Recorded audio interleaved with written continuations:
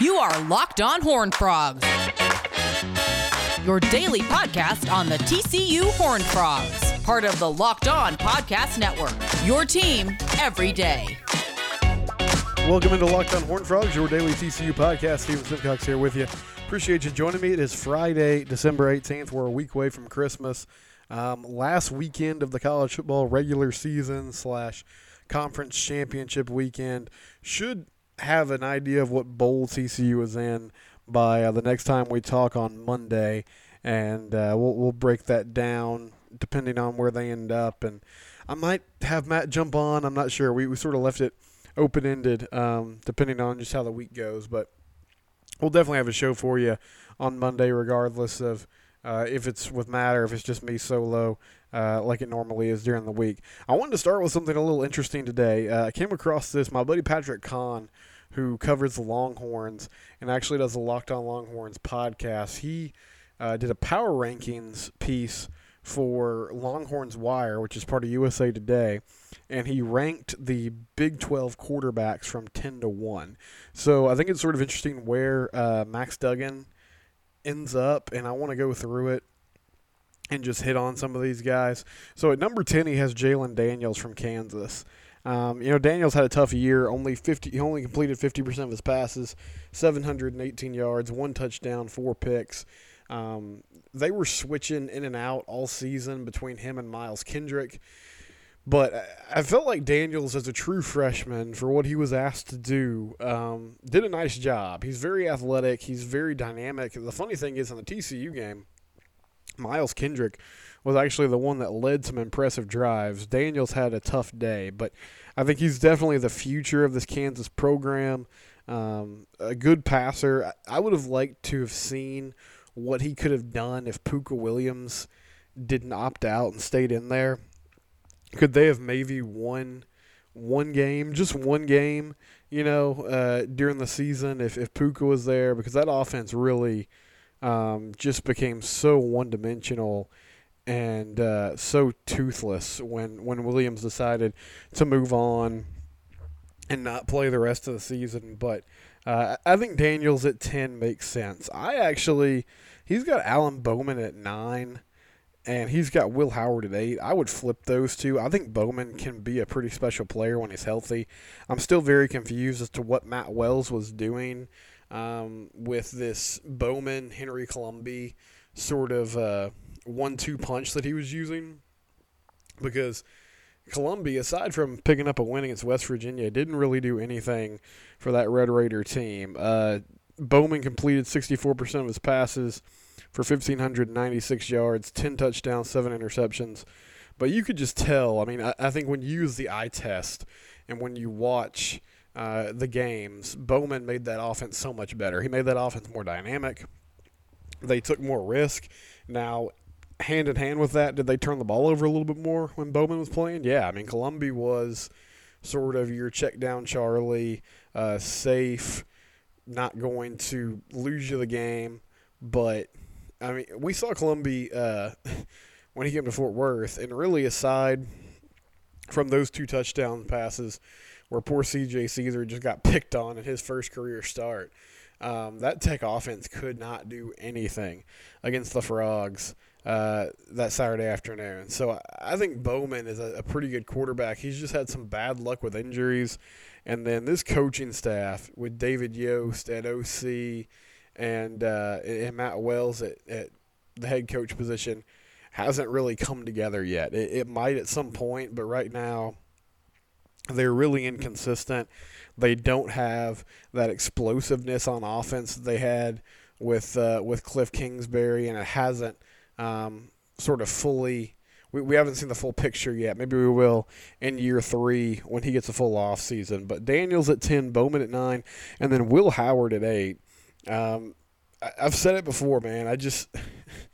I think that loss to K-State is really the big black eye on this season for TCU when you lose 21-14 in Will Howard's first start. Now, we all know why it happened. The offensive line that day just got absolutely abused, and there's no excuse for it, but that's what went down. That's what kept Max Duggan from playing a good game. He just did not play well at all that day. They couldn't get anything going in the passing game.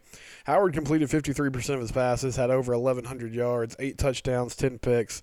He got off to a really hot start and was playing well, and then reality sort of set in as the year went on. But I think Howard has a bright future. He's a true freshman this year, was asked to do a ton, similar to Daniels.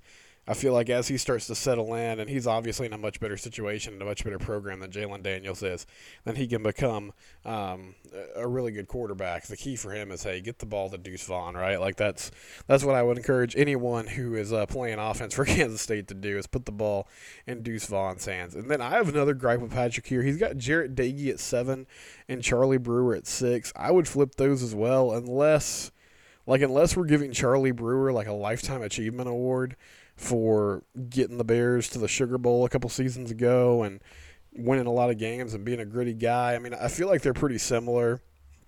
They're both sort of best used as game managers. They're really cerebral guys. They make good decisions, but pretty limited passing the ball. Neither can stretch the field vertically and make things happen over the top, so it just limits the offenses that they play for. But you wouldn't notice it by the stats. I think Charlie Brewer put together a respectable season, 61% completion percentage, 1,958 yards, 14 touchdowns, 8 interceptions. But it was just a very pedestrian year for him. And that Baylor offense for entire games and for stretches in just about every game could not move the ball. I mean, just could not move the ball to save their life, could not get first downs. And that's what you saw in the first half of that TCU game that allowed them to get out to that huge lead. They couldn't move the ball. They started pressing. They started turning the ball over. And it led to a 30-0 advantage for the Frogs before Baylor could get on the board. We'll continue with this conversation about Big 12 quarterbacks. We'll go 5 through 1, and I'll let you know where Max Duggan ends up. But before we do that, let me tell you about Coors Light. Coors Light is the beer that's made to chill. I don't know what you've been watching this week. I've been watching a lot of high school football, these state title games on Fox Sports Southwest here in the state of Texas.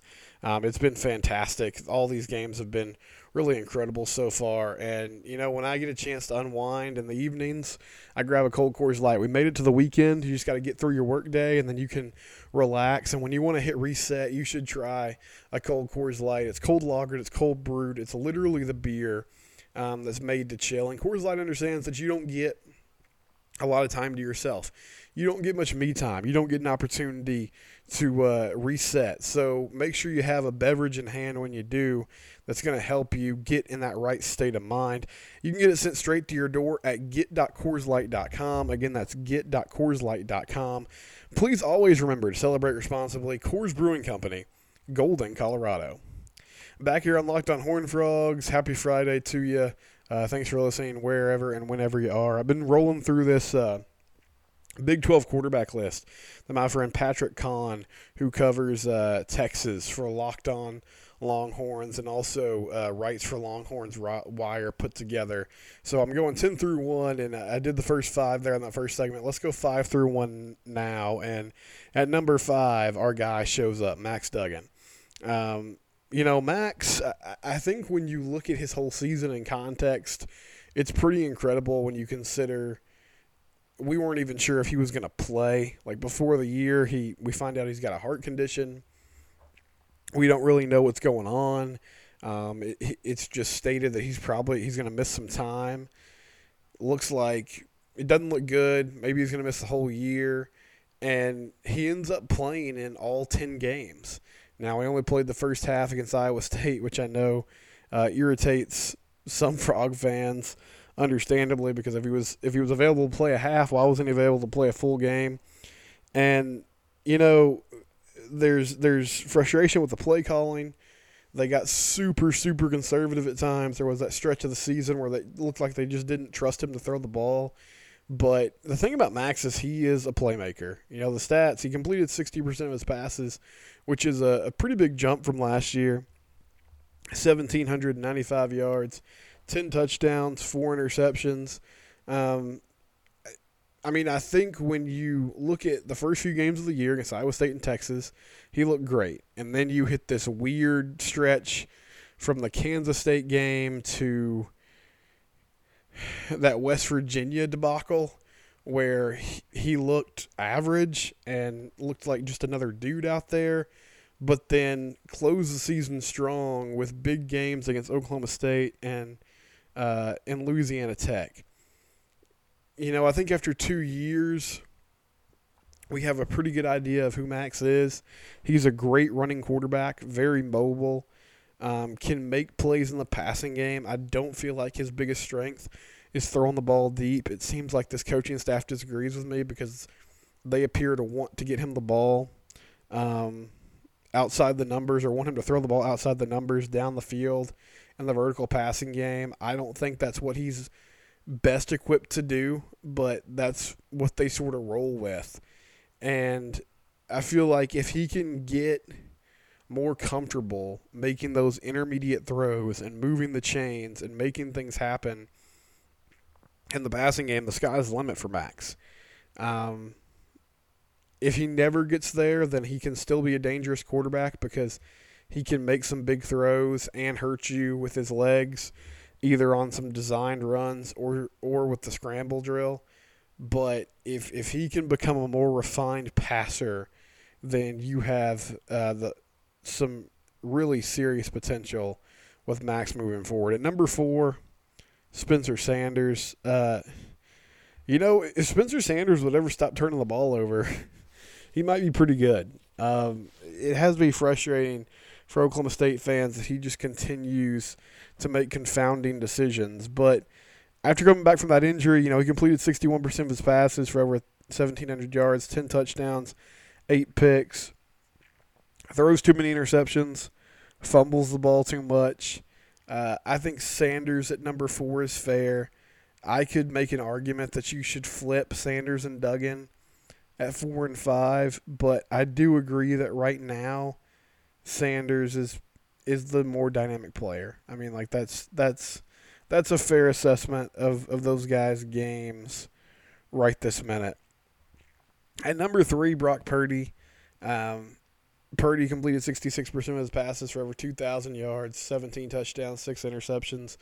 I think I could pretty much say what I said about Spencer Sanders and sort of copy-paste it to Brock Purdy. He turns the ball over a little too much. And, going into the season, we thought he was going to be the focal point of this Iowa State offense, and that really hasn't been the case. I mean, it's turned into Breece Hall, who, by the way, won Offensive Player of the Year in the Big 12 today. But Purdy settled down and started to make things happen later in the year. And I think that was really the key. Like, as the season went on, he got better, and that's what you have to hang your hat on if you're an Iowa State fan. And I'm okay with him being there at number 3. Sam Ehlinger was number 2 on this list. Sam is a really gifted runner, and a great leader, and I think a really gritty guy and makes things happen. I'm okay with him at number 2. I think he accomplished more than the player that's at number 1, but I understand why he would be sitting at 2. He had 2,400 yards passing this year, a 60% completion percentage, 25 touchdowns, and 5 interceptions. The accuracy is not there at times, but I think the leadership, the competitiveness, and just the ability to make things happen on the ground with his big frame is second to none. And finally, Spencer Rattler at number 1. Early in the year, it looked like maybe the hype was a little overdone, or just maybe he wasn't ready to step into that starting role and be immediately a great player. But as the season went on, you could tell he got more and more comfortable, and you saw everything that was advertised: the huge arm, the ability to make plays off schedule, everything that sort of came in that 5-star package you saw from Spencer Rattler as we got later in the season. And it's scary to think of what he's going to look like with 3 years in Lincoln Riley's system. I think that makes Big 12 fans across the landscape pretty fearful to think Lincoln Riley has a chance to develop someone, and it's not just another transfer coming in that's going to leave after a year. So overall, I like Patrick's list. Had a few gripes here and there, made that known, but pretty good content there on Longhorns Wire from Patrick Kahn. Coming up next, we'll look at TCU men's and women's basketball, their upcoming schedule, and we'll also talk about the Big 12 title game. We'll do that next, but right now, let's talk about Built Go. Built Go is a great energy solution. It's brought to you by the same people that make Built Bar. Built Bar, the most delicious protein bar on the market. And if you're hitting a wall in the middle of the day or in the late afternoon, why don't you try Built Go? Built Go comes in a really easy, convenient 1.5 ounce package. It comes in 3 great flavors: peanut butter, honey, chocolate coconut, chocolate mint, and it's great to carry with you in your golf bag, in your briefcase, wherever it might be. You know, it's easy to tote around and have with you wherever you go. It has all natural ingredients, including some protein that it combines with an energy gel to keep you going. You can visit BuiltGo.com and use the promo code LOCKED, and you'll get 20% off your next order. Again, that's BuiltGo.com. Use that promo code LOCKED and get 20% off your next order. Let's go. Back on Locked on Horned Frogs, final segment. I'm Steven Simcox here with you on a Friday. Don't forget, you can subscribe to the pod on Apple Podcasts, on Spotify, on Stitcher, wherever it is that you get your podcast. Make sure you do that so that it just comes straight to you on your phone. That's a really nifty thing. You don't have to worry about, where can I find this? Where can I get it? You just go to the podcast app of your choosing. It downloads there, and I try to have these up by midnight so you can listen to it whenever, wherever, and just sort of do what you want to do. Listen wherever it is you'd like. So again, that's on Spotify, on Stitcher, on Apple Podcasts. And then if you want to rate and review the show, you can do that as well, especially on Apple Podcasts. That helps give me some feedback. If you want to give me some feedback on Twitter, my personal account is @SimcoxSteven. I also have a show account @LockedOnTCU. Again, that's @LockedOnTCU. So if you have some thoughts about this Big 12 quarterback power ranking segment that I just sort of recapped there, that was brought on by a good piece by Patrick Kahn, then you can hit me up either @SimcoxSteven or @LockedOnTCU and let me know where to find what your thoughts are and where I can find you so I can follow you on Twitter as well. Coming up this weekend, no TCU football game. We should get a bowl game assignment, though. We should find out who the Frogs are going to play in the bowl game, where they're going to play, all that. So we'll break that down on Monday. There's no TCU men's basketball this weekend. They're going to play North Dakota State on Tuesday at Shalimar Arena. So that's Tuesday at 8 o'clock against North Dakota State. But the TCU women, they're playing Texas Tech on Saturday at 2 p.m. Tech beat the women twice last year, and so they were sort of a thorn in their side. Even though the Frogs finished with a better record overall, Texas Tech kind of had their numbers. So this would be a nice way to get an impressive victory and get back on the right track. Hoping to also get back to 500 and 1-1 in Big 12 play. So big game for the TCU women as they try to avoid that 0-2 hole to start the conference season. And the other thing going on this weekend is the Big 12 title game. And this should be a fun one. Oklahoma and Iowa State. Iowa State has been about as consistent as you can be since that early loss to Louisiana that cost them any shot at the playoff. But they're sitting at number 6. So I guess they still do have an outside chance, even though, it'd have to be utter chaos for them to find a way to get in. And Oklahoma is just red hot ever since that slow start. They've been fantastic. The Sooners are actually 5-point favorites in this game. I'm curious to see, in that first matchup, the Iowa State defense played really well. They can get after you with that 3-man front. They have great linebackers led by Mike Rose, who makes plays in coverage, fills run gaps well. But with Ramondre Stevenson back on the field for Oklahoma, he didn't play in that first game. He was missing due to a suspension. With Rattler playing better, with them being more dynamic, with a guy like Marvin Mims, the true freshman who now has 10 games under his belt, as opposed to 3 when these two teams met earlier this season in Ames, it feels like that matchup tips towards the Oklahoma offense, even as good as that Iowa State defense is. It seems like this OU offense, as they've started to progress through the season, is the better unit. And defensively for OU, it's going to be intriguing because they really like to get after the passer, disrupt things, make things happen, and sort of blow up plays with their pass rush. But while that's can be very effective against Brock Purdy, Breece Hall is what makes this thing go for Iowa State. He is the offensive player of the year in the conference. He has probably been the best player in the Big 12 all season long. So his ability to run the ball is going to be huge because that's going to take some pressure off Brock Purdy. That's going to open things up in the pass game. That's going to keep those OU pass rushers honest to where they can't just pin their ears back and tee off all game long.